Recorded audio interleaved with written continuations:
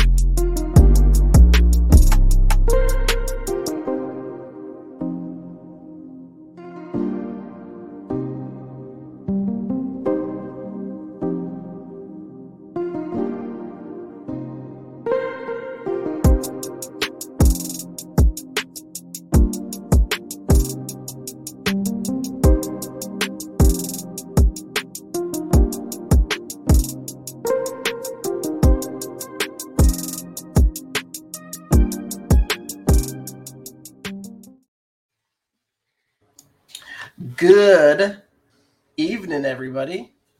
Welcome to Slightly Unqualified. These two jabronis didn't know what they did when they decided to make me the host. I have all the power, so you guys will listen to every word I have to say. No, I'm just kidding. So, before we get started, how's everyone's week going? I'll go first. Good. The pain of the Eagles is slowly subsiding as the days go on. It's 3 weeks out now. But I know, right bro. now, Come on. right now, what's taking over its place is the freaking pain of the Miami Heat.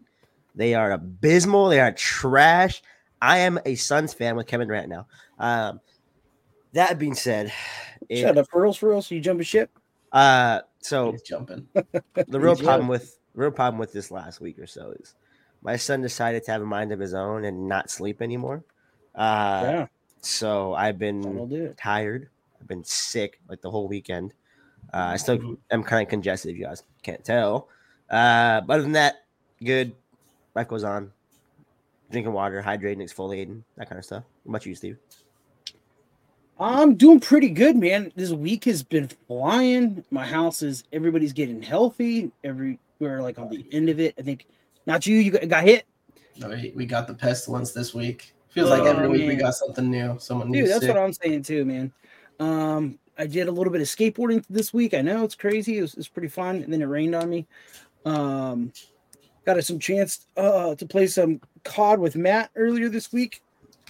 Was told by my 3-year-old that I have a bad attitude when I play video games, and then I need to stop cussing. And I was like, you know what, little girl, you don't know what it feels like when you're trying to push A or the B flag, and Matt's yelling rotate. We're rotating, and then we get hit by a camper. I told her, until you feel that pain, I grabbed her and no, I'm just kidding. She just one day you will know. Yeah, one day you will know this feeling. But I will be there. I'm really having the itch to play COD. It's weird. I thought I was going to be kind of, I didn't really care for the update, but the CDL thing is the ranked mode, I should say, has really got me kind of an itch going. So besides that, my week's been pretty good, man. I've been blessed. That's awesome. What about you, Andrew? Kids are sick. Wife's trying to recover. I'm starting to feel it come on. Got a big presentation for work tomorrow, so that doesn't help. That I'm like, I feel it right now. So hopefully all this talking tonight will help that loosen the vocal cords up. Loosen the phlegm. Yeah, there's been a lot of phlegm, but other than that. So we're going to try something a little bit new tonight. We're going to call it the late bloomer. So for me, if you guys didn't catch last week, I didn't see Quantumania on time. Just had life catch up with me. But since then, I went and saw it last night with my wife. So now I can actually know what you guys are talking about and not pretend to know. I actually do know now. Yeah. All right, so give us your thing. Well, give us your. Before we even get to the review, let's get just to the straight meat and potatoes. What do you think of MODOK? I thought MODOK was pretty funny. Okay. So last week we talked a little bit about how you guys didn't feel there was like tension between him and Cassie, and I feel like that's not true. I feel like when she first sees him, she's like taken back, and she says something like the bee in the room, and so it goes away pretty quickly because he's just one of those kind of throwaway villains. but it was interesting that that first initial shock. But it's hard to get over how, and it's not that the CGI is bad. It's just that uncanny valley. Like, it's not real. So your brain's like, something's not right here. Mm-hmm. But I looked at it a couple times. I'm like, no, the CGI is not bad. It's I think my brain is just telling me like, no, this is not a real thing. Not right. Yeah. My wife laughed when they're taking him out of the tub and you see his little butt cheeks. Yeah, I did too. I'm not gonna lie. No, but MODOK, I thought they nailed MODOK for what he is, and I don't know if there's a lot that you can do with a character like that, just because it's designed to be just wacky and weird. So impressions that I had originally, and I feel like I've been saying this more and more about Marvel movies, is I just feel like they can do whatever they want at this point. There's nothing that's too weird that people are going to be like, well, that's weird. Mm-hmm. The guy who looked like broccoli, that was hilarious. That was hilarious, dude. That scene was came out of nowhere. So that was really funny. But the vibes that I got is, and I don't know if this is like a theme that Marvel's trying to adopt. So before I get into it, let me kind of explain where I'm going with this. So when the Dark Knight trilogy came out, it was really popular. And so DC tried to copy that style, right? They wanted to make every character dark and gritty, make all the movies, very dark. I feel like since Guardians of the Galaxy has come out, it seems like more and more of the Marvel movies have tried to replicate that humor / we're going to throw some weird stuff in there. And it almost is slightly starting to be a little too much. I think of the Thor Love and Thunder. I feel like they tried to copy way too much Guardians in the Galaxy with that. And it's just it seems kind of weird that they're like, Guardians was great. Let's see if we can replicate it with everything now. When I feel like phase 1, it was every style of movie was different. And that was okay. But now it's kind of blending this together. You disagree? Phase 1 was all the same film.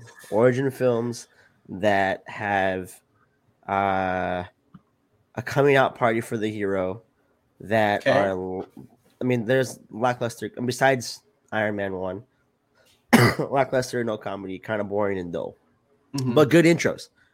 Maybe I'm thinking more of phase 2 then, because you're thinking more phase 2. Yeah, phase 2, I feel like it was more, because you had Iron Man 3, that was more of a tech movie. You had Winter Soldier, that was basically espionage, takeover. Thor was that wasn't a great movie, but a Viking movie.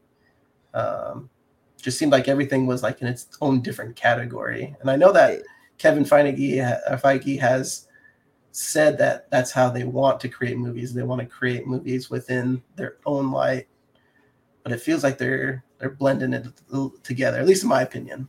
I think okay. I don't disagree necessarily with the comedy part of it. Mm-hmm. I don't think any movies like Guardians, except for Thor: Love and Thunder, Ant-Man, and Thor: Love and Thunder, is twofold for me. Because it's after an existential crisis that Thor just had. This is kind of how a midlife crisis happens for most people. Mm-hmm. A little bit more wacky, a little bit more humorous, a little bit more crisis than they usually are, especially post losses like Nat and Cap and Iron Man. Thor is the last of the core 4. So, or the and core he's the 5, last. He's also the is. last one. He's also one of the only ones who never had that traumatic breakdown like Tony Stark had it in Iron Man 3. This is it. That's what I'm saying. Yeah. But we saw his people his dad died, his brother died, his two best friends died, his little sister, which is Nat, pretty much died. Hela was evil. He had to deal with her. The weight of the entire 9 realms is on his shoulders. His people got cut in half, not once but twice.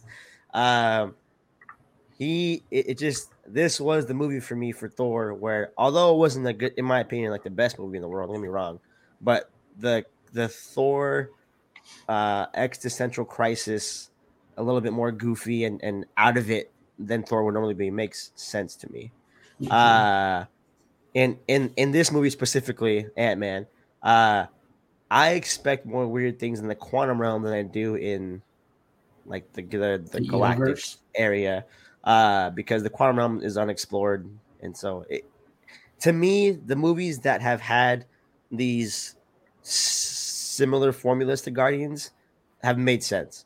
I But don't if think you look it across doesn't make sense. It just feels like you can continue. I'll tell you what one of the things that stuck out to me later. Yeah, and I think when we have people mistake the comedy that they bring in these movies as, oh my gosh, another Guardian style film, because there's like these different style jokes. When that's not the necessarily the case all the time. I think there's a few films that have like emulated the Guardians feel, but looking back at this last phase, going into this one, outside of Love and Thunder, I don't think there's a single film that even looks close to Guardians did.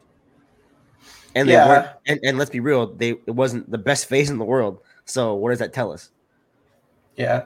So I guess I was thinking about more of like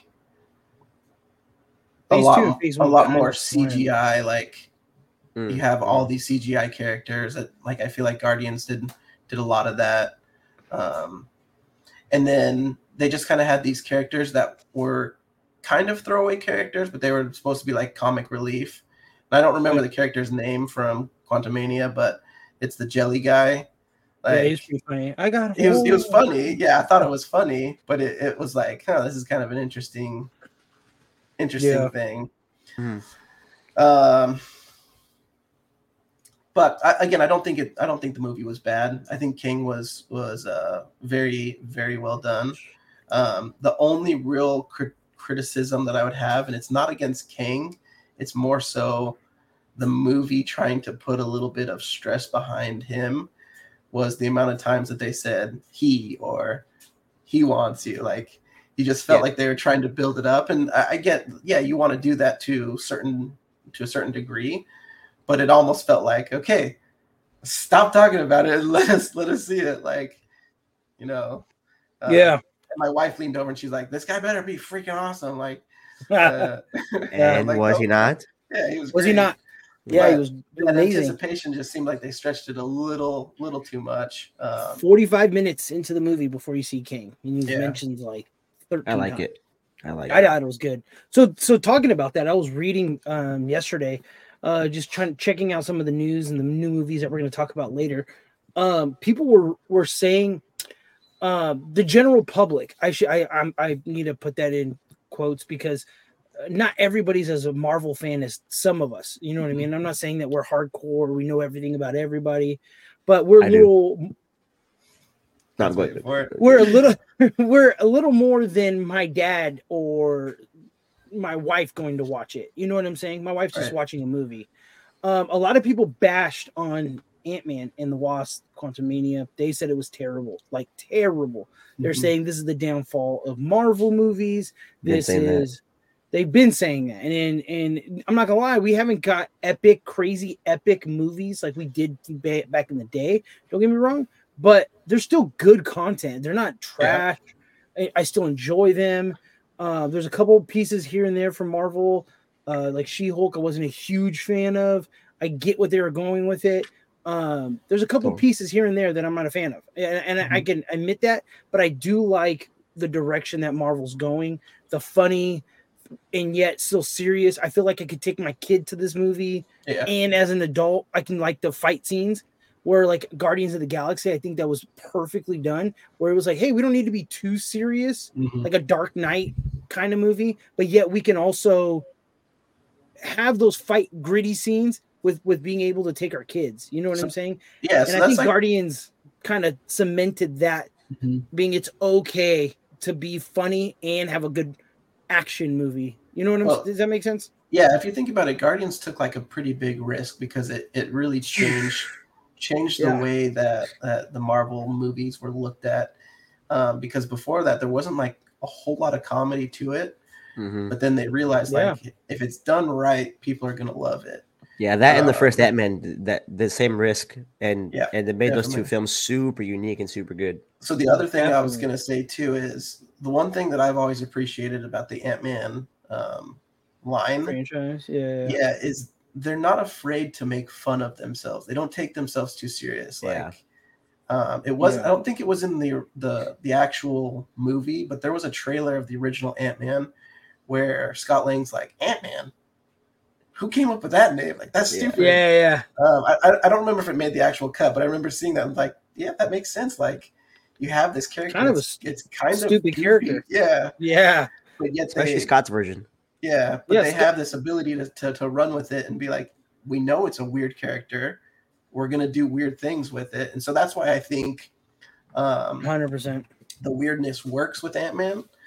But it's just kind of a trend that I've noticed that I feel like, and I hope it's not the case. And I know that the MCU can change if they want to. But it just feels like the last few movies have tried to replicate that Guardians, but haven't quite nailed it. More specifically, Love and Thunder. But I just wasn't too satisfied with that tone.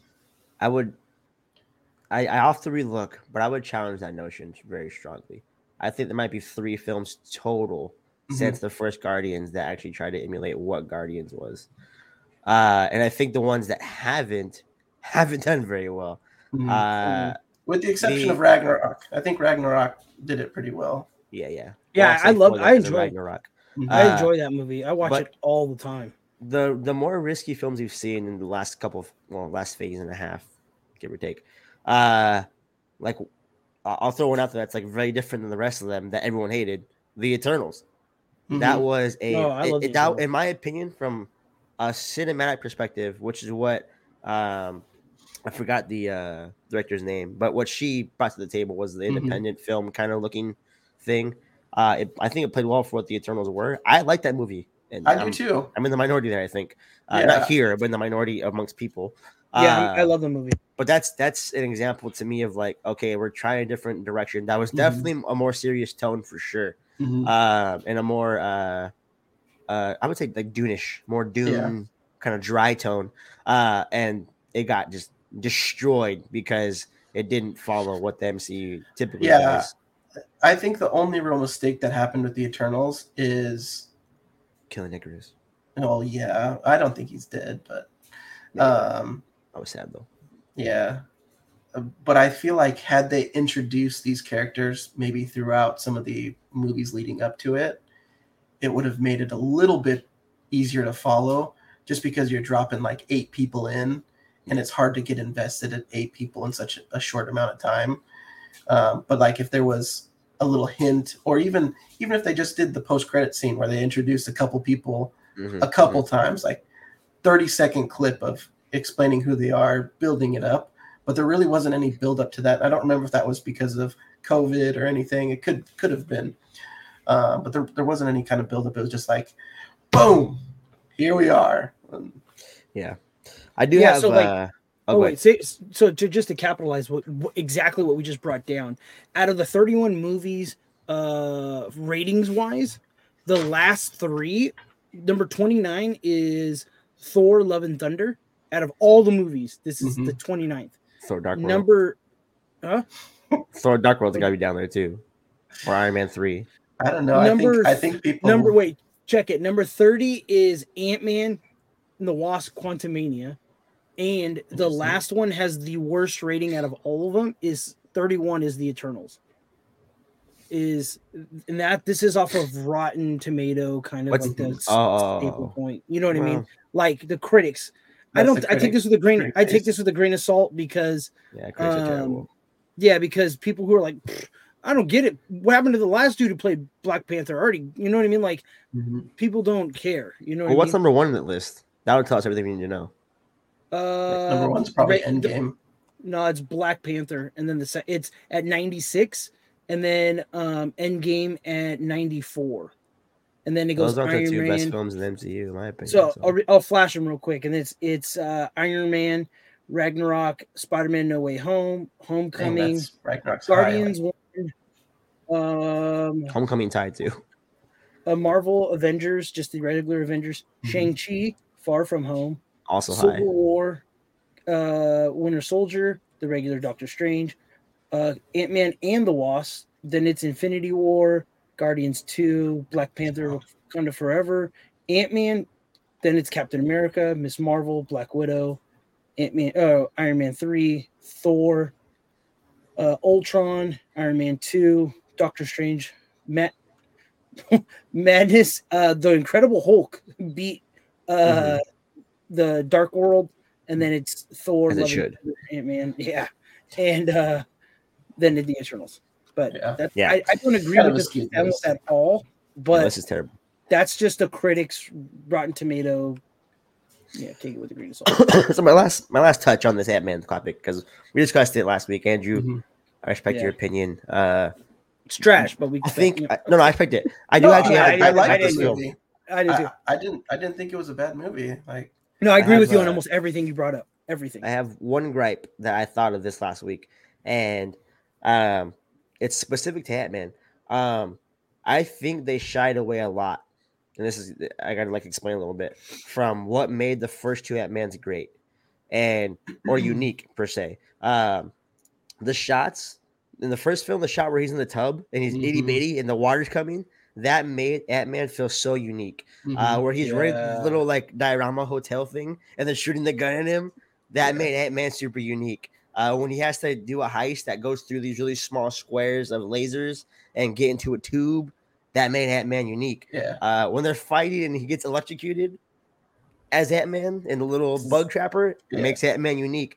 In the second film, when they're fighting in the kitchen, that's probably one of the best scenes, shot-wise, in the MCU. And none of those types of scenes happen in this movie whatsoever. And it broke my heart because it made Ant-Man so unique and different and fun and anti that I just missed that part of it when I thought about it. Yeah, I actually had the thought when I was watching the movie, and you reminded me of this, that the parts where he goes giant, it felt weird because I'm like, well, he's super tiny right now, but he's able to go big. It just, I don't know why. For some reason, I was like that. I'm having a hard time making sense of that. So I actually watched a little bit on it. Some of the directors were talking about that the Ant-Man in this movie, people were complaining that he didn't do anything unique. He didn't go tiny and run up Kang. You know what I mean? And then maybe punch him in the face under his suit, whatever it was. Or go in there and break his tech, whatever it was.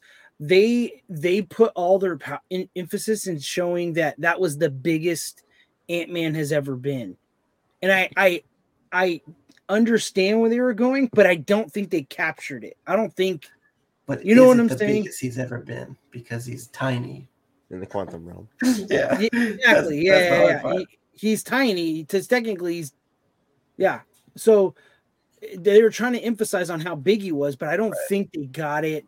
Also, too, the fact that his daughter got the same size as him first try. You know what I mean? Those are those weird little paradox things that I just drive me nuts. But yeah, we'll touch up on one last thing that I just remembered is kind of a complaint that I had, and then we'll go into our next topic. For sure. The very last thing, and I felt like the movie could have left me wanting so much more with a cliffhanger. Because we obviously know that there's a cliffhanger with the Kings, but an Ant-Man cliffhanger. So the part where the portal closes down and it's just Wasp and Ant-Man. I feel like nowhere. And it's just boop, boop, boop, boop, no problem. If the film could have been taking it to the next level, it would have been hey, we're gonna look for them. We're not gonna give up until we find them, because then it also mirrors what they did for Janet, to where they were searching for her. But now you have two people that have an opportunity to get even closer, because really that's the only time they express feelings for each other is at the end. And then they're just rescued like it's nothing. But it could have been, and they didn't even have to make another movie about it, but just explain how they've had time to be together. Their relationship has grown. They're that much stronger together. But you don't remember, just to sorry, real quick, because that would have been a plot hole though in the movie if that happened. Because in the very beginning, the reason why they get sucked in is because Cassie made that sonar for the quantum realm to find Scott easily. Yeah. So if they would have left him there, it would have been well, the whole point of us going in the first place is because Cassie built this thing that obviously worked because they found them and she found them. It would have been yeah, but I thought that gets destroyed by Janet. I thought she smashes it. She pulls the chip out. but by then she pulls the little power cord chip out, and then it goes down, and she's like calm, and then it sparks back up because, which they never explained, by the way, real quick. Yeah. Because something sparked it back up to suck him back in. Right. No, MODOK did. In the Kang.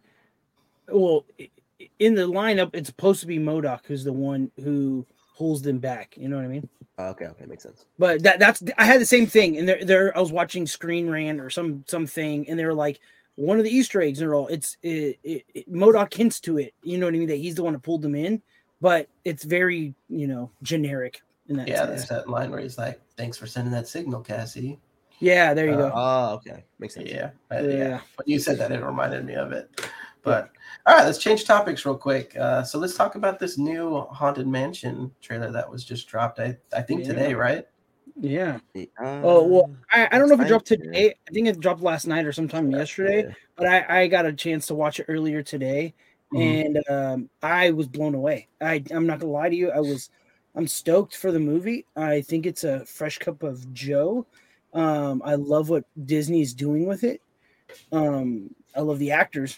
And I don't know if Andrew, did you happen to see the trailer? What do you think of it, Matt? Yeah, sorry. Cough. No, you said Andrew, then you threw me off. My bad. You're good. So to kind of elaborate a little bit more on what you said, Steve, I'm excited for it as well. The direction Disney's going in with it isn't all kiddie and Disney-ish. Like I thought the original Haunted Mansion was, in my opinion, kind of tacky. Good. Listen, I'm the biggest Disney fan in the world. Don't kill me out there, Haunted Mansion fans. Anyway. I'm back. I'm back. Yeah, that's getting choppy. Anyways. MODOK's trying to get him. Yeah. So massive Disney fan, got married there. You'll be hard pressed to find someone knows more about Disney history, like just stupid things, than me. Love Disney.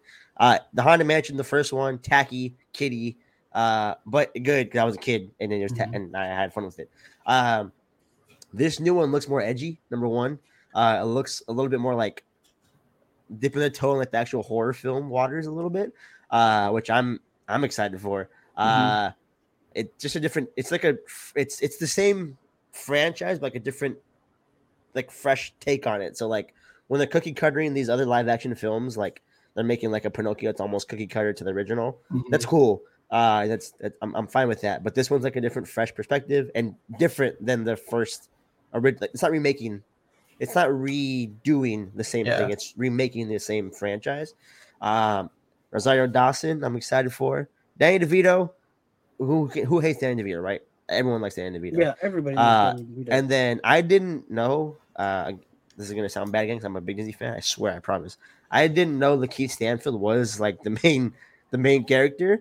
I just watched him a couple months ago in The Harder They Fall in that Western film on Netflix. Love that movie, dude. He might be my favorite character in that film, and that film is filled with like amazing acting and amazing characters. Yes. So I'm excited for Lakeith Stanfield. I haven't seen him do bad in anything. Judas and the Black Messiah, Get Out, everything he's been in, he's been good in. So I'm excited for him specifically and Rosario Dawson in this type of environment of a film they're trying to build that I saw so far. Yeah, dude. I think there's a couple things. I wasn't crazy about the first Haunted Mansion movie, but I was actually having a talk about this with a coworker, and the reason was because the story was just like weird, right? It was kind of like kiddie, but we started comparing like, okay, well, there's not a whole lot to go off of just the Haunted Mansion ride. Like, yep, true.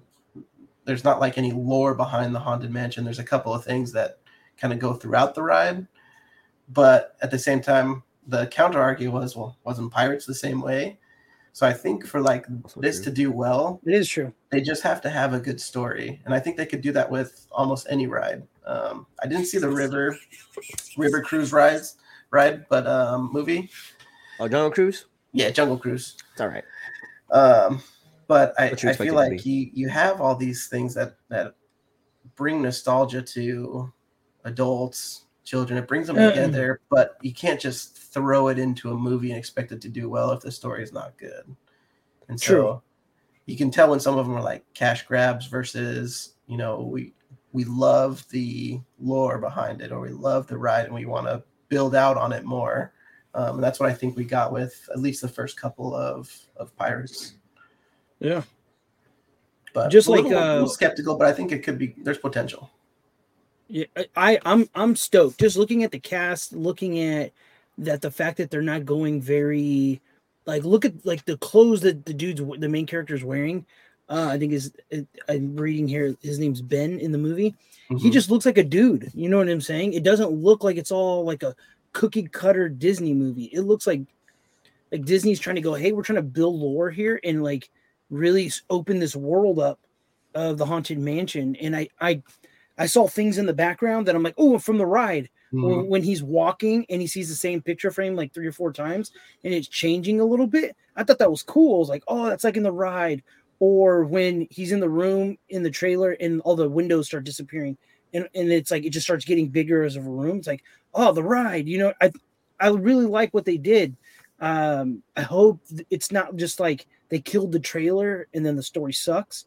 You know what I mean? Because I hate when movies do that. But the cast with Jared Leto in the movie, like they look like they got a good wide range. Yeah, and I hope Disney does kick it into gear with this movie and really correct themselves, because a couple of the last movies I feel like dropped the ball. I think they were more cash grabs, but I hope this does well for Disney. You know what I mean? I really do. Totally. Any last thoughts on that, Matt? Big Brother Mickey Mouse is always watching, so we love you, Disney. Don't take Mr. Buck's fan up there with a grain of salt. Yeah, something like that. Also, too, man, I'm trying to go to Disney, like Paris. You know what I'm saying? I'm not trying to get like fly all the way over there and get. I'm not trying to go to Paris, but I'll go to anywhere else but Paris. I want to go to Paris. Anyways. I think it'd be cool to hit all of them. All right, let's transition again. I think we can do some slightly unqualified. Yeah, for sure. Okay, so give me 1 sec to pull my stuff up. Yeah, for those I don't know, the qualified expert of the week is Mr. Steven here.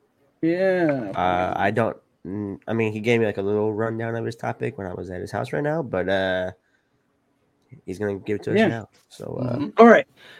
So what I think I am slightly qualified to talk about is I can't speak for all of you guys, but I can speak for myself that I am definitely a collector. I collect almost not anything and everything, but I do like to collect. When I see somebody collecting Disney pins, for some reason it get the itch where I want to collect it. And I might not have any love for it, but I don't know why I like collecting. I collect comic books, baseball cards, basketball cards, Funko Pops, all the way to anything and everything, right? Huge collector. I know Matt is a collector too. I don't know about you yet, Andrew. We haven't really I try, but I'm like, yeah. So my thing to talk about is I like to collect on things that I like.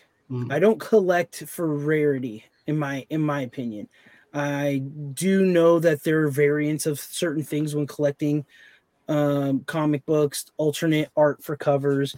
There is a rarity when it comes to certain collections, comic books, baseball cards, and all that stuff. What I wanted to talk about was how I feel, or in the knowledge of some of the other collectors that I talk to, that the rarity is killing the heart of collectors, if that makes it makes sense. And I think the fact that it's a cash grab for companies, but yet it's a reseller for people who are just trying to make a buck. Right. And I feel that I've been feeling like this for the last year. So I do own a couple stocks here and there. And one of them that I do own is Funko.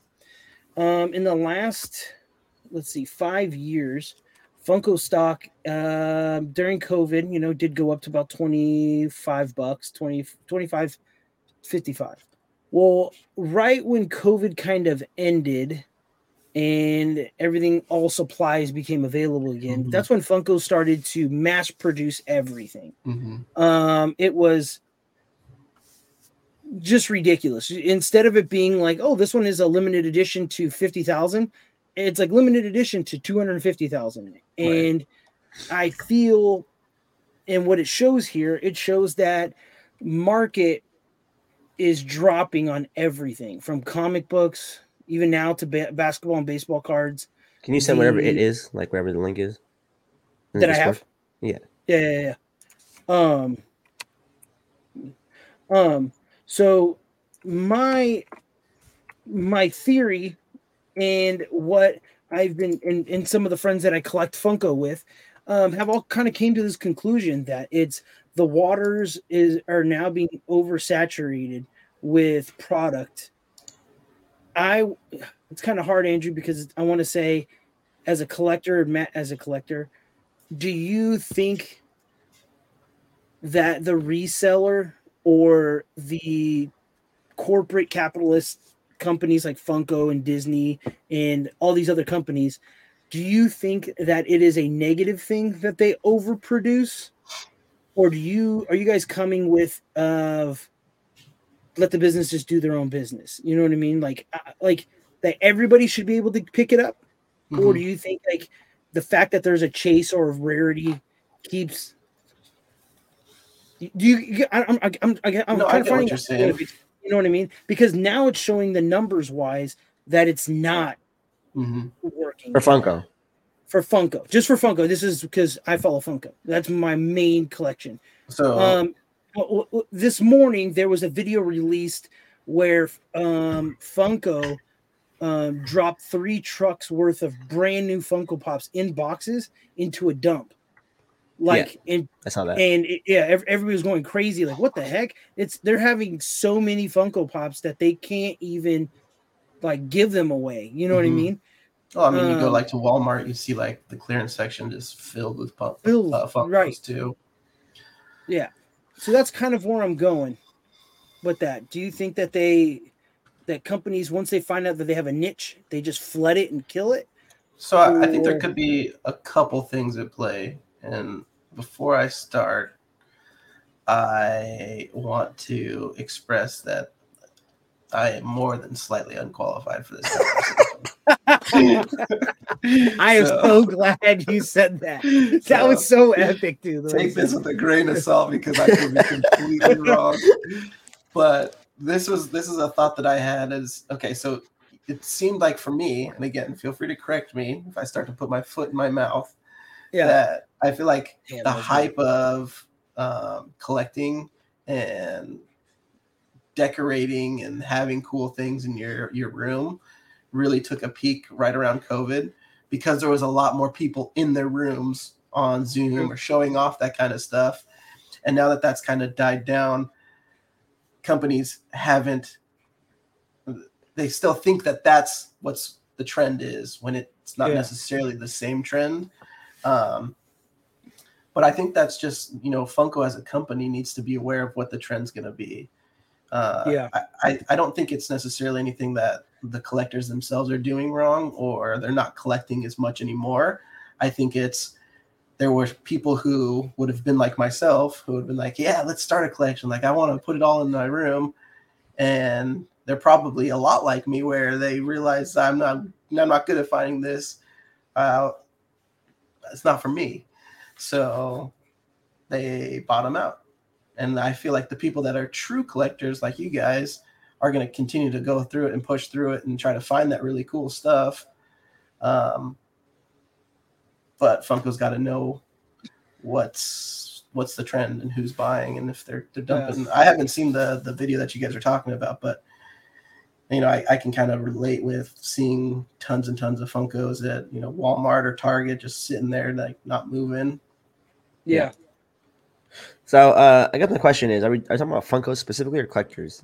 Just like collectors in general. I just use Funko because I have the stock and I saw it this morning and I was like, wow, it's dropped dramatically. Yeah. So I mean, I'll go piece by piece here because I don't think the collectors market will ever like die away or go down. I think it can only really increase, in my opinion. Because as someone who collects something, when you collect like one thing, and then you stop collecting it, you just move on to like another thing to collect. You don't really stop collecting things. Right. Yeah, true. So there's always a collector's marketplace because there's always just going to be. Now where Funko messed up on was the whole basis of like their business model is we own this IP. Let's make 35 different variants of the same exact thing, part of a different collection. But let's make like we have Mickey Mouse. Let's make a Mickey Mouse collection for Mickey Mouse, and then a Mickey Mouse collection for Disney, and then a Mickey Mouse collection for this show that Mickey Mouse is in. Right. And that's where Funko messes up at with their oversaturation, specifically Funko. The limited edition stuff. I don't think there's a. Well, but I don't. If they're not mass manufacturing them like to the millions, which is probably north of a million, if not way more than that, Funko collectors in the world, then in my opinion, it's limited edition. Where to the point of what Steven has said here, if you're a collector collecting for the collection, you don't care about the rarity of the thing in the first place. So if it's limited edition 2,000 or 200,000, it's still limited edition. The value shouldn't matter to you. If it does, then you shouldn't be collecting these mass-produced things like the Funkos are. Excuse me. You're good. Now, pivoting to the things that I like look into the most, which is like Disney pins. I think Disney pins handles it really well. The most I've seen for limited edition is like 5,000 maybe. And then they do a thing called limited release, which is like for a certain period of time we'll be releasing these. When we stop this period of time, then that's however many are out there at that point. Right. Then we have these super ultra rare ones who are like 250, 100, and they're worth quite a bit of money depending on like what character or what franchise it is in Disney. That market has, in my opinion, for what I'm seeing, just as a collector on the inside. I started collecting maybe 5 years ago. And since then, it's just kind of shot up. It really hasn't gone down for Disney pin trading. And then I look into like sneakers, which is something I did for a long time, just because I liked sneakers. And this is kind of come full circle here with the Funko stuff, which is why I think it's like a weird thing. Is when Kobe passed away, all his shoes sold out immediately, and the prices were gouged beyond belief by resellers. A response from Nike or from Vanessa Bryant that she wanted from Nike was, stop making these shoes limited edition. I want everyone to have a pair of Kobe's because Kobe is this icon and legend. So, and the shoe community agreed as a whole. We should be able to get access to Yeezys, to Kobe's. Like, these are just shoes you want. We collect shoes, but you're purposely doing this to like limit it for any reason. So to bring it full circle, what I'm trying to say is the collector's marketplace doesn't know what it wants. We either want everyone when someone doesn't get a limited edition item, they're pissed because it's limited edition and they want it mass produced now. When someone does get a limited edition item, they're happy because they got the item that's limited edition that no one else has, that they have that's worth 10 times what it was when you bought it. So 100%. I don't think it's the company's fault that they're just kind of following the direction of like what it is their specific marketplace is like looking for. I just think Funko messes up when they have 10,000 versions of a side character from Friends. That's what gets me the most with Funko specifically. Yeah. So like with Funko, like I have one here. This is, I don't know if you can see it. It's just a Mandalorian with dark saber. It's dope. The dark saber lights up. I think it's cool. It's sitting on my desk. Yada yada yada. One of the things that I hate with Funko or different companies is, especially with Funko, is they'll release that in a non-glow in the dark. Everybody like, oh, I need Mando with the sword. You know what I mean? With the dark saber. So then you're like, hell yeah, dude. You go and you pop it, you buy it, and then 3 months later, oh, Mando's dropping again with the sword, and it glows in the dark. So then you're just like, what? So then you start to go, okay, when something drops, do I just wait for 5 months after it drops and then see if they come out to glow in the dark? But then if they go, oh, we're vaulting this character, so it's not going to redo it anymore. Now the price just went through the roof, and you're just like, damn, I just wanted a Mando with sword. Now I have to come out. I could have got it for $16. Now I'm paying $48. You know what I mean? For a bobblehead, and you're just like, dude, what the hell is this? You know what I mean? That's why I think that's why in my head I was like, I pictured all those common Friends pops they made that got thrown into the dump because everybody knew that there was going to be another wave of like a glow in the dark sweater of Joey, you know what I mean, from Friends. It's like, so why pay for that? You know what I mean? Do you think it also has to deal with like the relevance of the TV show to the age group? Like, and it also has to do with I think we talked about last time, like none of us are really like, it might have been the time before, but none of us are really like diehard Friends fans or like, no, not even close. Seinfeld was way better, but they have the same. Yeah, I don't see many people having that same, I got to get the Funko Pop for Rachel or Ross or something, just because that's not really like that age group. There are I know, right? There are completists, and when you start collecting anything, you want to become a completist. Where when I started, I collected Batman. When I first started, I collected Batman Arkham. What's the first Batman game? Not Arkham City, Arkham Asylum. I started collecting that wave, and I had to collect all of them. I was like, oh, I got to get this. You know what I mean? But as I got older, I was like, I can't. I'm not older, but as I got so many, I was like, where am I going to put all these? So I had to sit back and be like, what am I going to collect? I got to collect certain ones because this is getting ridiculous. You know what I mean? Yeah. I'm not that old. Friends wasn't mine. That was my older brother's. Right. She's old. Yeah. All right. Well, let's. That's pretty much what I had. It's just what I've been trying to get qualified on, but I still think I'm unqualified in that topic. But that's what I had. You will probably always be infinitely more qualified than me on this topic. Yeah. But and just qualified in like what's the best food to get you fat? You know, stuff like that. Or hey, I'm kind of qualified in that too. You know what I'm saying? Andrew's also qualified in like what's the best thing to stop like a receding hairline? That's like his. Hey, you got a good set of hair, brother. How do you keep this bad boy from going back? Got that Stephen A. Smith forehead there. Yeah, I feel like as like the last couple months, like it's gone back, but you have all the thoughts, man. All right, so all right, let's change topics. I think we want to talk a little bit about Mando. Yeah, that's Matt threw that in the pile of topics today. So what you got, Matt? Did anybody watch it first off? No, not yet. Ooh. Oh, the first. Oh, I didn't know it came out. I thought it came out on Friday. Came out yesterday. No, I haven't watched it. So another Pedro Pascal show, everyone, ladies and gentlemen. Just cleaning house. He just with the broom, just like I'll take that too. I will take that. Okay, so there was this meme where like it's just like every episode of The Mandalorian, and it was like just Baby Yoda hopping in a ship. Mandalorian, where do you want to go today? They go somewhere, they fight bad guys, and they leave. And then someone commented like, and it's the best show ever every single time. This was literally the same exact thing as that. And I was sitting there like, this is so good still.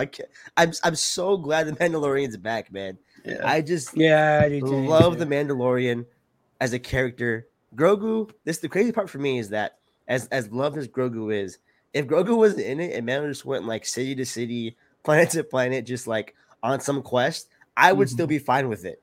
It's good, man. It's only 35 minutes, which broke my heart. I was like, I waited a year. Oh, yeah, I was so surprised how short the announcement was that it was going to be, under 40 minutes. Yeah. So, but it's good, man. That I don't want to like say anything too much. I'll let you guys watch it yourself and experience it because it's really good. But there's a specific scene where I forgot that dude's name. His buddy that was like in that town, that was like the head of the bounty hunters in the first season. Grief Cargo? Yes. Wait. There's this scene where them two are like uniting again, and like some people try and come and punk them, and just the aura the Mandalorian has, like in that scene, just the aura that like Mando has on screen is like, man, I just miss this Star Wars old Western TV show, man. I forgot how much I loved it. I wanted to go back and rewatch the first two seasons again. Like, it makes me. I just love this show, dude. It's so good. The first 2 seasons and half of Boba Fett. When Mendo, I got your show, one brother. episode. The Power Ranger episode. So one of the things that I really like about The Mandalorian is I feel like the balance of the parent figure and child works really, really well. And I think it's because everyone wants to know where Grogu's going. Like, and I think that's it kind of feels like the ultimate trump card, because I think, and I don't know if we've ever had this conversation, so I think we'll steer into it. Because if you think about the title, The Mandalorian, do you think they're talking about Grogu or are they talking about Din? Because say there's a season where little Grogu gets his helmet and he becomes a Mandalorian. Well, he picked the Beskar armor. Right. But it's going to bring whole new meaning to even the title of the show. That's going to be crazy. The Mandalorian is not the person that we've thought is the main character, but it's actually been this Grogu character becoming a Mandalorian. Well, let's take it a step further. Let's go deeper. What if them to establish the planet of Mandalore? And I'm saying it's because of the first episode. The planet of Mandalore again, and the Mandalorian now becomes that, like, just the blanket statement of like the planet of Mandalore and the Mandalorian, like, religion. Crazy. Like, there's a lot of things that can go on with that. Yeah, man, I think you're right about the Grogu thing. I could do with or without him. He's great. He's not. I don't dislike him. Love him to death. But to me, I think besides the first season, if you pulled like Grogu out of there, and you gave him like a sack of spice he had to protect instead of Grogu, I think it's almost just as good. Just because of that old Western town gunner feel. No, I agree with you there. Grogu does too. Yeah, I just think that's like you have almost an infinite character that you can take any direction because there's not an actor that's associated with him. He's completely CGI or puppet, so he can age as fast or as slow as you want. He can be relevant for as long as you want versus, someone like Pedro. He's going to have opportunities that might seem more appealing to him, or he might just get sick of a contract and be out. I hope that's not the case because I think he does the character really well. They would beat that guy. Yeah, he would never leave us. If he does, dude, they would hunt that man down. Right. But who's to say that, he gets tired of playing that character or that character's arc comes to an end? Yeah, that's going to happen at some point. You can still keep the name of the Mandalorian, but transfer it to a Force-sensitive Mandalorian that could potentially bring the balance of Mandalore, wielding the Darksaber, here. But the problem becomes that he's supposed to be 50 years old already, and he's a freaking baby. Din and Jar have to be like, what?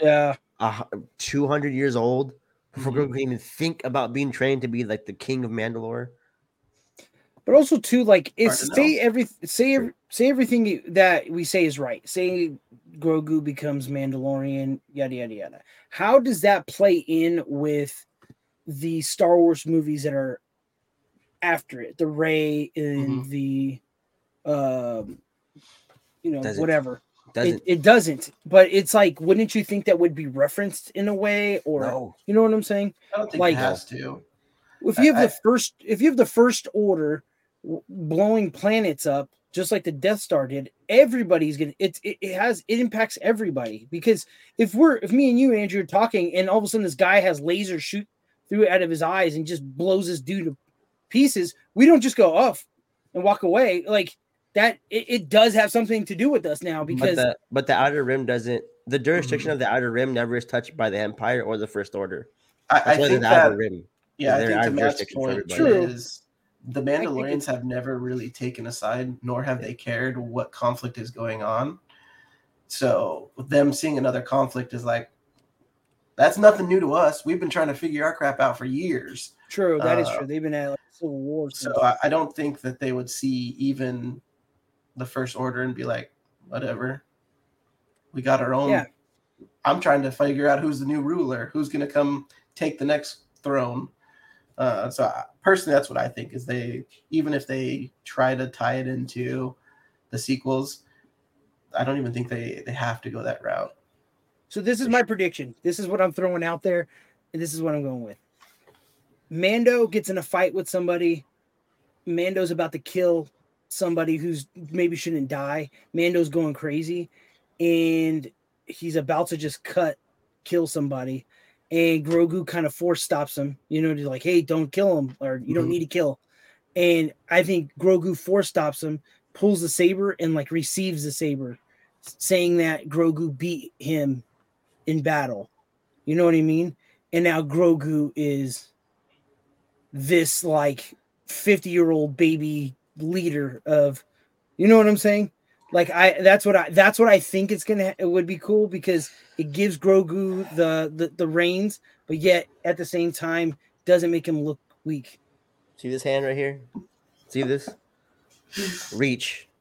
Y'all are reaching for Grogu to be the main character. Leave Din alone. Din Djarin is doing just fine. No, if Lucasfilm / Disney knows what's best for them, they're keeping Din Djarin as the poster boy for Star Wars as long as humanly possible. Right. I'm talking like that. 10 years from now, Pedro Pascal is still signing another 10-year contract. Yeah. Like he's building that house. He needs to be and Grogu can still be there throughout the whole thing.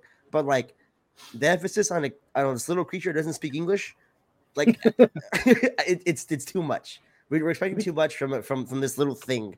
That's what I think is going to happen. I think that's more there for a dynamic of Mando having a personal connection to something other than just bounty hunting and killing. Like it just makes the character grounded. It doesn't, to me, it doesn't symbolize or mean that he's going to be anything crazy going forward. I think it grounds Mando to something, to like care for something instead of like being this careless, soulless guy that walked around that could hold his own. And I think it just, they did it to introduce him to Ahsoka for whatever they're going to do with her. Eventually when they bring Ezra in and Sabine, because Sabine's going to be a Mandalore. Grogu was just the center point to make all these things happen. And for me, and I don't, it's not far-fetched. Like you guys are like onto something. Don't get me wrong. I kind of want to see it happen, but I think if they want what's successful for their brand and IP going forward, you lock Pedro Pascal into a lifetime contract. Well, that's talking about a Stan Lee on the deathbed doing cameos kind of contract. And I think they could definitely do that. But again, him as a character, he's finite in how long he can live in the show, how long the actor wants to play it, versus you have a character that will live 9 times as long. Yeah, old like me. But is also not associated with any kind of cast.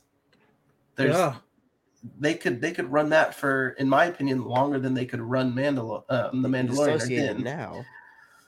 They could run it right now with Grogu kids show. You know what I mean? Like on Mandalore. You know what I mean? They could milk that until all the I think they tried to do those with those little Grogu shorts, but I don't think those caught on very well. Well, they're making a Jedi Youngling show. They don't need to do anything else other than that for the kids, honestly. I wonder how it's gonna end though. Like the last finale is like them look out the window. Oh, Master Skywalker's here, and then boom, that's the end of the series. You know, like please log in with your mother or father's email address by age group to see the final episode. A series finale called Jedi Temple. Or just call it the Holocron. And it's just no. The Holocron. The last episode's called Master Anakin Paints Houses. You know God. Instead of the Irishman. Jedi Master Paints the Tatooine instead of the Irishman. That'd be crazy. But that sucks. If you don't get that reference, I am very sad for your life because that was hilarious. Yeah, they don't paint houses, you know? Yeah. So yeah, neither one of us have seen The Mandalorian. Would you say the new episode lives up to it? It's I have no clue what direction they're going in. Ooh, So that's like good. the plot isn't like the greatest, like it's not the greatest cliffhanger in the world. There is like a purpose for like his initial journey, which I think is good, which we all could have guessed when we saw the Boba Fett thing. You got if you guys watch like the episode of Boba Fett, what he says to her after she says you're not Mandalorian anymore is exactly what he's going to do. Like it's a pick up from that. So it's nothing like to guess or go crazy at. What's going to happen on Mandalore? I have no clue. But just seeing Mando on his own TV show again, man. I love it. I love it so much. It's been too long. So I think we run with this Mandalorian topic a little bit longer because I want to kind of speculate and kind of get our thoughts of what could happen this season. So I already gave mine. I'm out of that one. I gave you what I think is going to happen. Okay. I think there's going to be a war, final fight. Grogu pulls it. So King of Mandalore. Grogu just hits him with the DX from the top turnbuckle, and he just takes over. All right. What do you think, Matt? So I think there's going to be a more unifying aspect of the Mandalorian people. I think he's fallen into some technical difficulties. You back? Yeah, you're back. Okay. Oh, am I gone again? No, you're still here. No, you're good. Okay, you're good. so so we'll let you know. There's going to be a more unifying aspect to the Mandalorians. I think the last season we saw a lot of, and even in Boba Fett.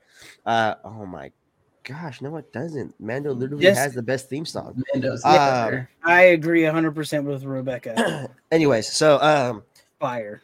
From what I've seen so far, the fraction of the tribes of Mandalore is going to be a very, very, very strong point. And the unification of the Mandalorian people will be emphasized more than ever. I think he's going to go on Mandalore, which is, that's probably going to be the next episode or two, and kind of clean the planet up, kind of revisit some old things that bring back flashbacks. But I think above all, what happens is the end of this season ends with Mando swallowing his pride and swallowing whatever kind of isolation issues he has and says, you know what? My people need a leader. I'm going to step up finally and be a leader that I know I can be because my people need me at this point. He's going to discover, I think, the different tribes besides his own and what they stand for and what they bring to the country or not country, planet of Mandalore. I think his confliction of him thinking, quote unquote, this is the way versus like what the actual Mandalorian way is going to come into play very heavily. I think what's going to happen is he's going to realize that his people were kind of the ones that were being, the aggressors or the ones being the perfectionists, while the rest of Mandalore was trying to just find a leader to lean on. And I think he's going to become that. That's what I think happens. I don't think anybody beats him in hand-to-hand combat. I think even if the Grogu thing happens, like like per the rules of what Moff Gideon and they established with Bo-Katan, he can't just give up.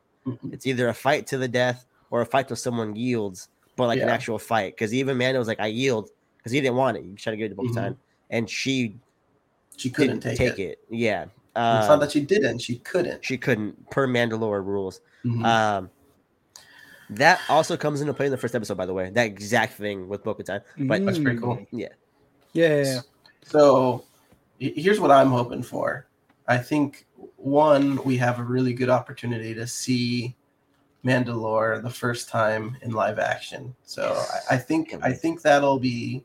I don't think there's a way that they can really mess that up.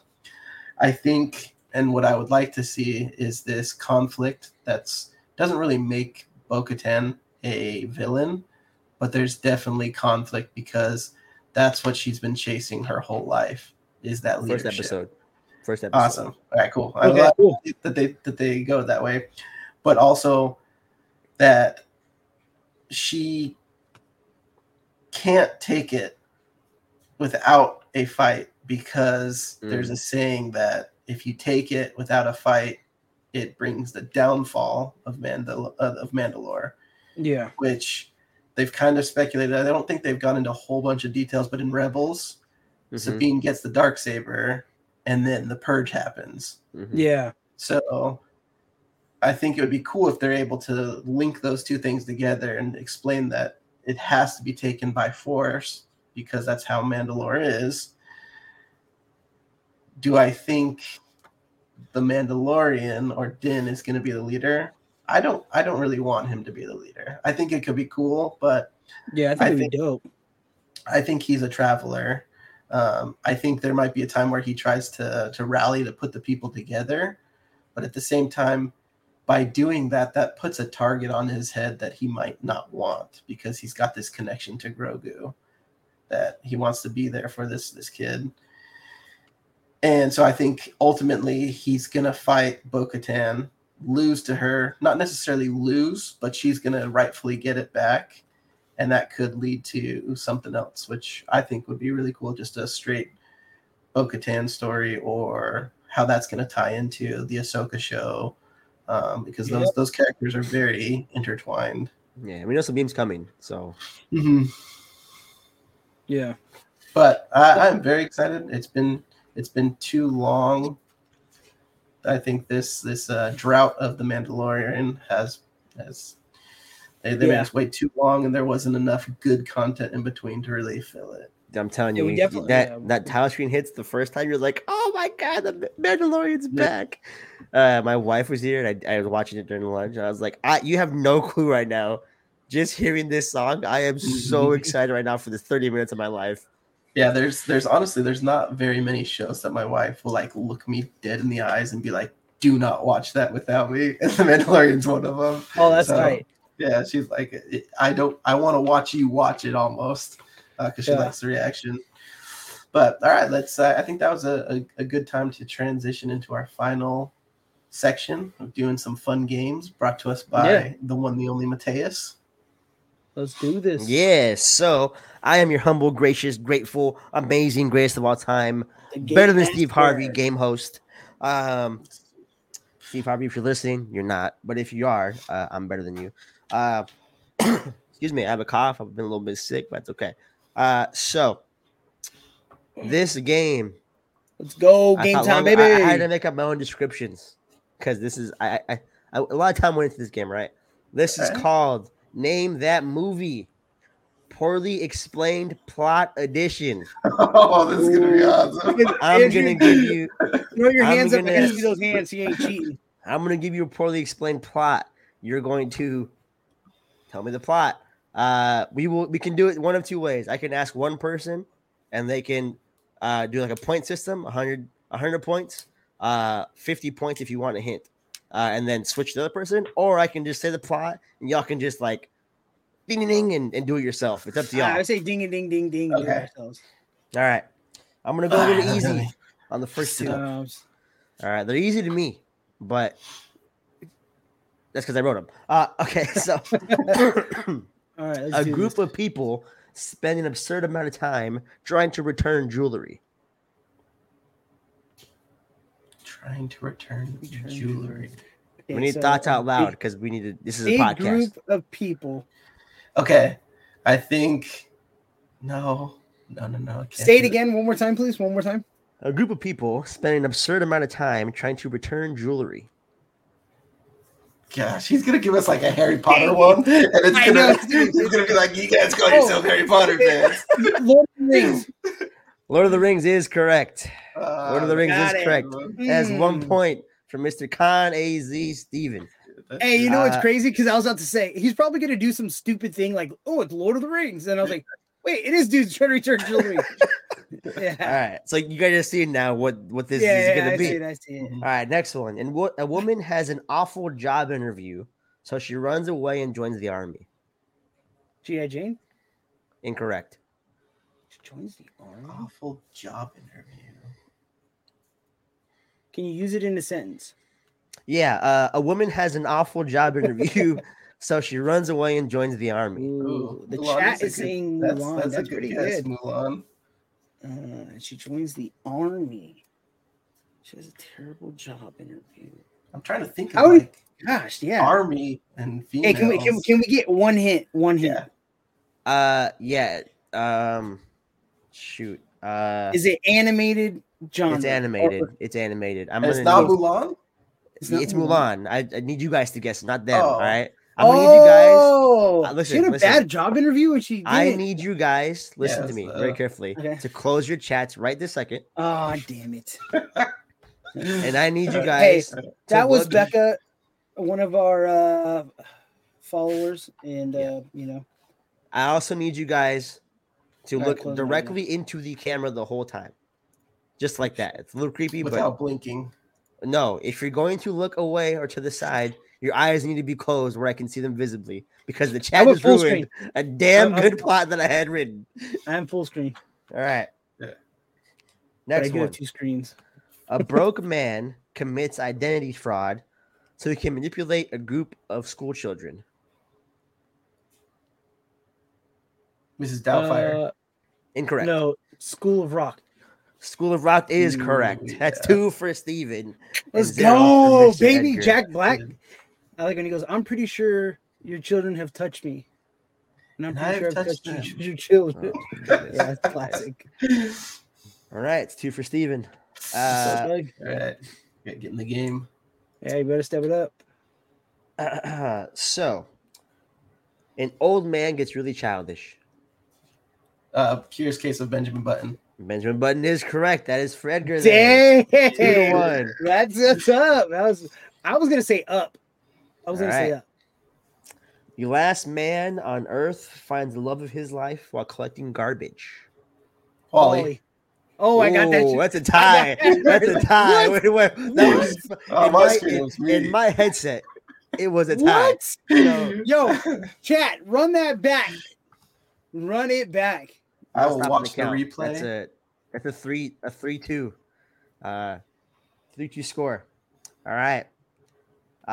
This one's gonna be a little bit vulgar, but it's just what I wrote. All right. So it is what it is. All right. A young boy and an old man go to extraordinary lengths to make the boy's parents have sex. Back to the Future. Back to the Future is correct. Wow. Let's go. Is that 2 or 1? It's 2, right? It's tied. It's the first one. No. It's the first one. That's the plot of the first one. Or is that the plot of the second one? Because he's getting erased in the first one. The second one is Biff. Yeah, that's when he goes. Yeah, okay. The first one is Biff. I'm sorry. The second one is Marty Jr. All right, it's tied. This is. Is this the last question? This was supposed to be like 6 questions, but the Mulan ruined it. So like, wasn't supposed to be tied by this point, but it is. So here is even better. Here is the final one. A Charlotte, North Carolina man persuades his girlfriend to kill his ex-boss after he was fired for not doing his job for 3 months. This is a difficult one. A very difficult one. This is long. It's long. Let me say it again. All right. A Charlotte, North Carolina man persuades his girlfriend to kill his ex-boss after he was fired for not doing his job for 3 months. This is not an easy one. So the Carolina man is referenced to something. Like, is it like a Charlotte, North Carolina man? Oh, Charlotte. So I don't know why this is coming to my head, but I'm going to throw it out there. Forrest Gump. Incorrect. I don't know why. It just that was the first thing that popped into my head. Convinces his girlfriend to kill his.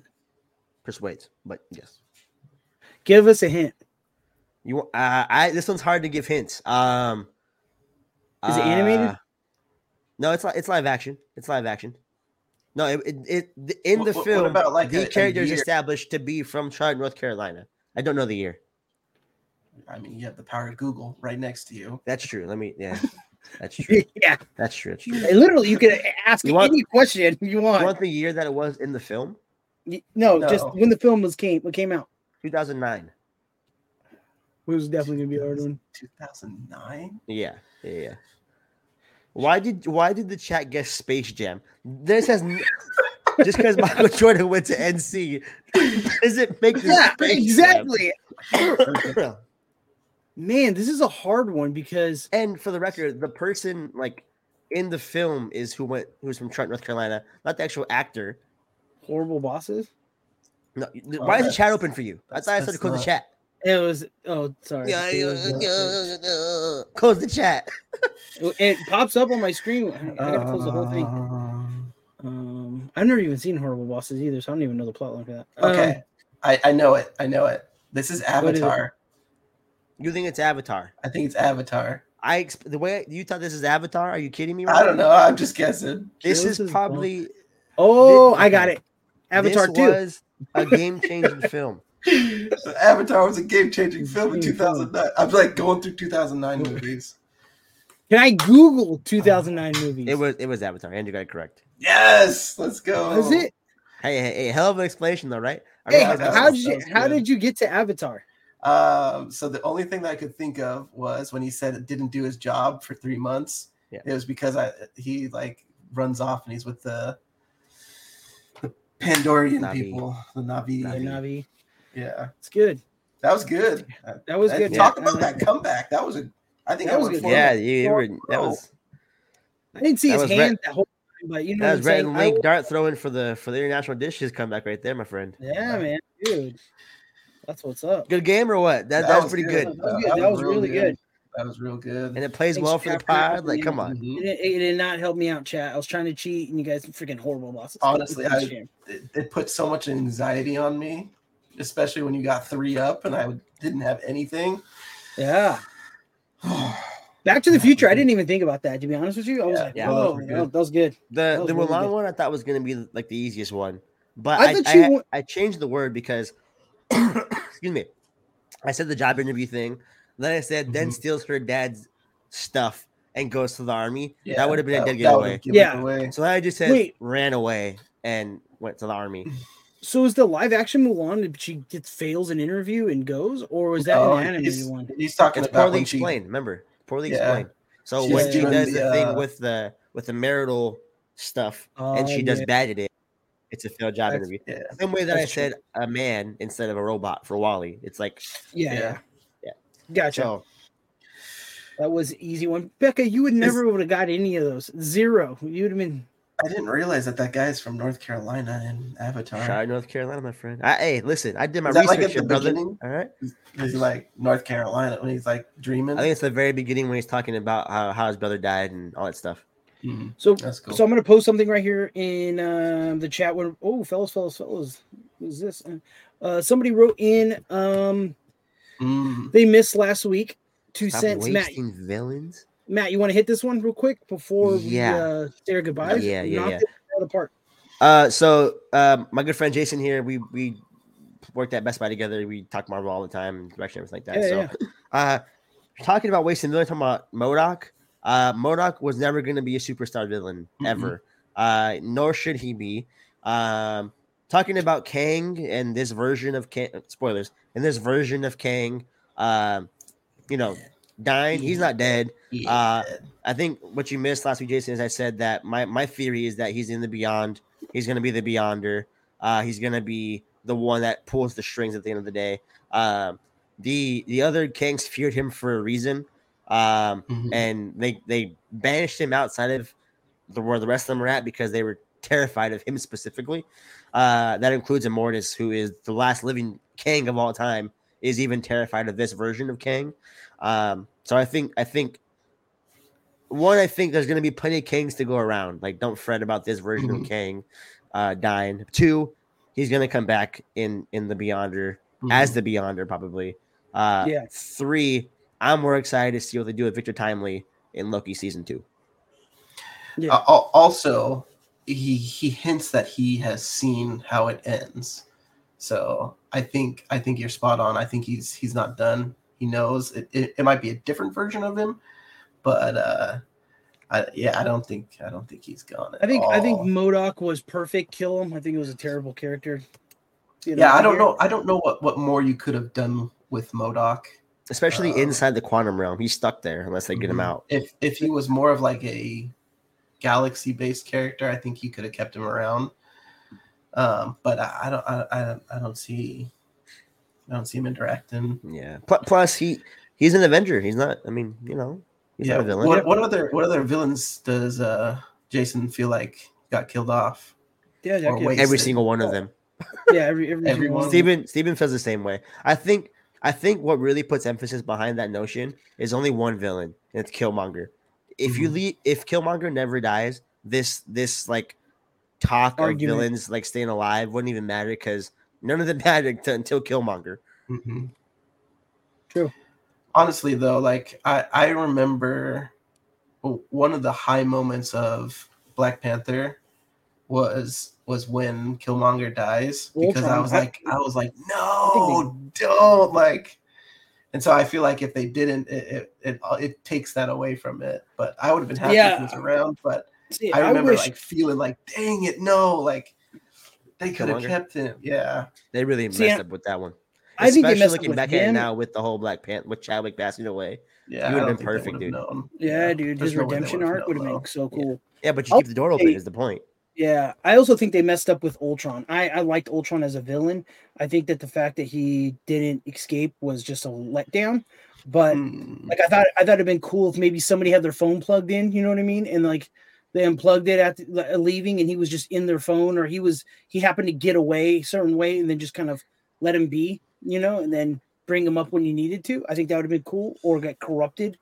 I think that would have been also too. But the fact that they killed him. What's the dude's name? What's the dude's name from Wakanda or from Black Panther? The dude who gets in the vibranium. They cut his arm off. Remember? Claw. Yeah, Claw. Him, Crossbone. They kind of end villains a little too soon. I think. So here's my rebuttal to that is, one, you have these characters that define other villains. So Claw for me was okay because it made Killmonger seem that much more brutal. Yeah. Because he didn't care. His goal was, I'm getting back to Wakanda. I will use you as a stepping stone. When I no longer need you, you're out of the picture. And so for me, that made sense. But also at the same time, I kind of like the guessing of, okay, is this person going to be a threat, or are they going to be a throwaway? Yeah.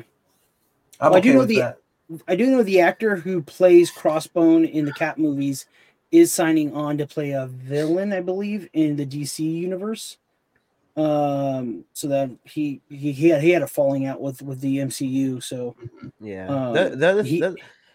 it gets tricky with villains in the MCU because you have to like think of it as like there's a focal point. The Avengers don't just come together for coming together for Crossbones, for Claw, or for even Killmonger. True. But not even just that. Like if these heroes are to be heroes, they need to win. And if these villains are running around, they haven't won. Yeah. There's a too much on my plate kind of situation there when like we need Strange to come and then Mordo's causing chaos. And the villains that have kept so far, let's look at them. Hammer hasn't been touched in freaking 10 years. Mordo hasn't been mentioned in 6 years. And these are guys that kept alive for future MCU films. It's like, okay, we just can't get to them now because there's bigger things at play here. So it's not worth keeping the contract, number one, for Marvel's like studio money. And number two, it's just not worth like even looking at them again. I mean, Mordo came back in this film and like it made me Mordo being a random character instead of building him up in the first film to be this crazy villain, and then coming in this film would have made more sense to me than him just like, oh, it's been 5 years. He's been trying to kill me all 5 years, and he's my friend now. It's like, well, no, like let me see that, like, or just get rid of the character and just don't make him what he is, like, for sure. Well, that's a good way I can't justify though, but that's a good way to end the show tonight because thanks for that question. Who was that? Your boy? Jason. Thanks, man. I appreciate that, and we appreciate the question and kind of helped us out wrapping it up. It's a big table talk between me and Matt all the time. I'm always bringing that up. I feel like we could talk another hour about that. Oh yeah, easily. All right, yeah. So what homework this week? Me and Andrew got to watch Mandalorian, the first two. But the first two we should definitely. Let me add on to that homework if you guys have time, of course. That Call of Duty League event I was talking about, last week is this weekend coming up. Yeah. So tune in. The whole Toronto talk I talked about last week. Toronto put the brakes off of Optic when they played a couple of days ago. So so maybe I'm just completely wrong here. But tune in this weekend. It's going to be on Twitch, twitch.tv/Call of Duty. I'll check it out. It should be. It's entertaining at the very least. Even if you don't know what's going on, just seeing the amount of seeing people just get shot at in a video game is just great. Yeah. Yeah, for sure. All right. Well, I think that does that for our show tonight. Appreciate the comments coming in, minus the ones of me having a receding hairline, being old, being a loser. I don't appreciate that. But that's all for us. We're signing off. See you guys later. Adios. Later.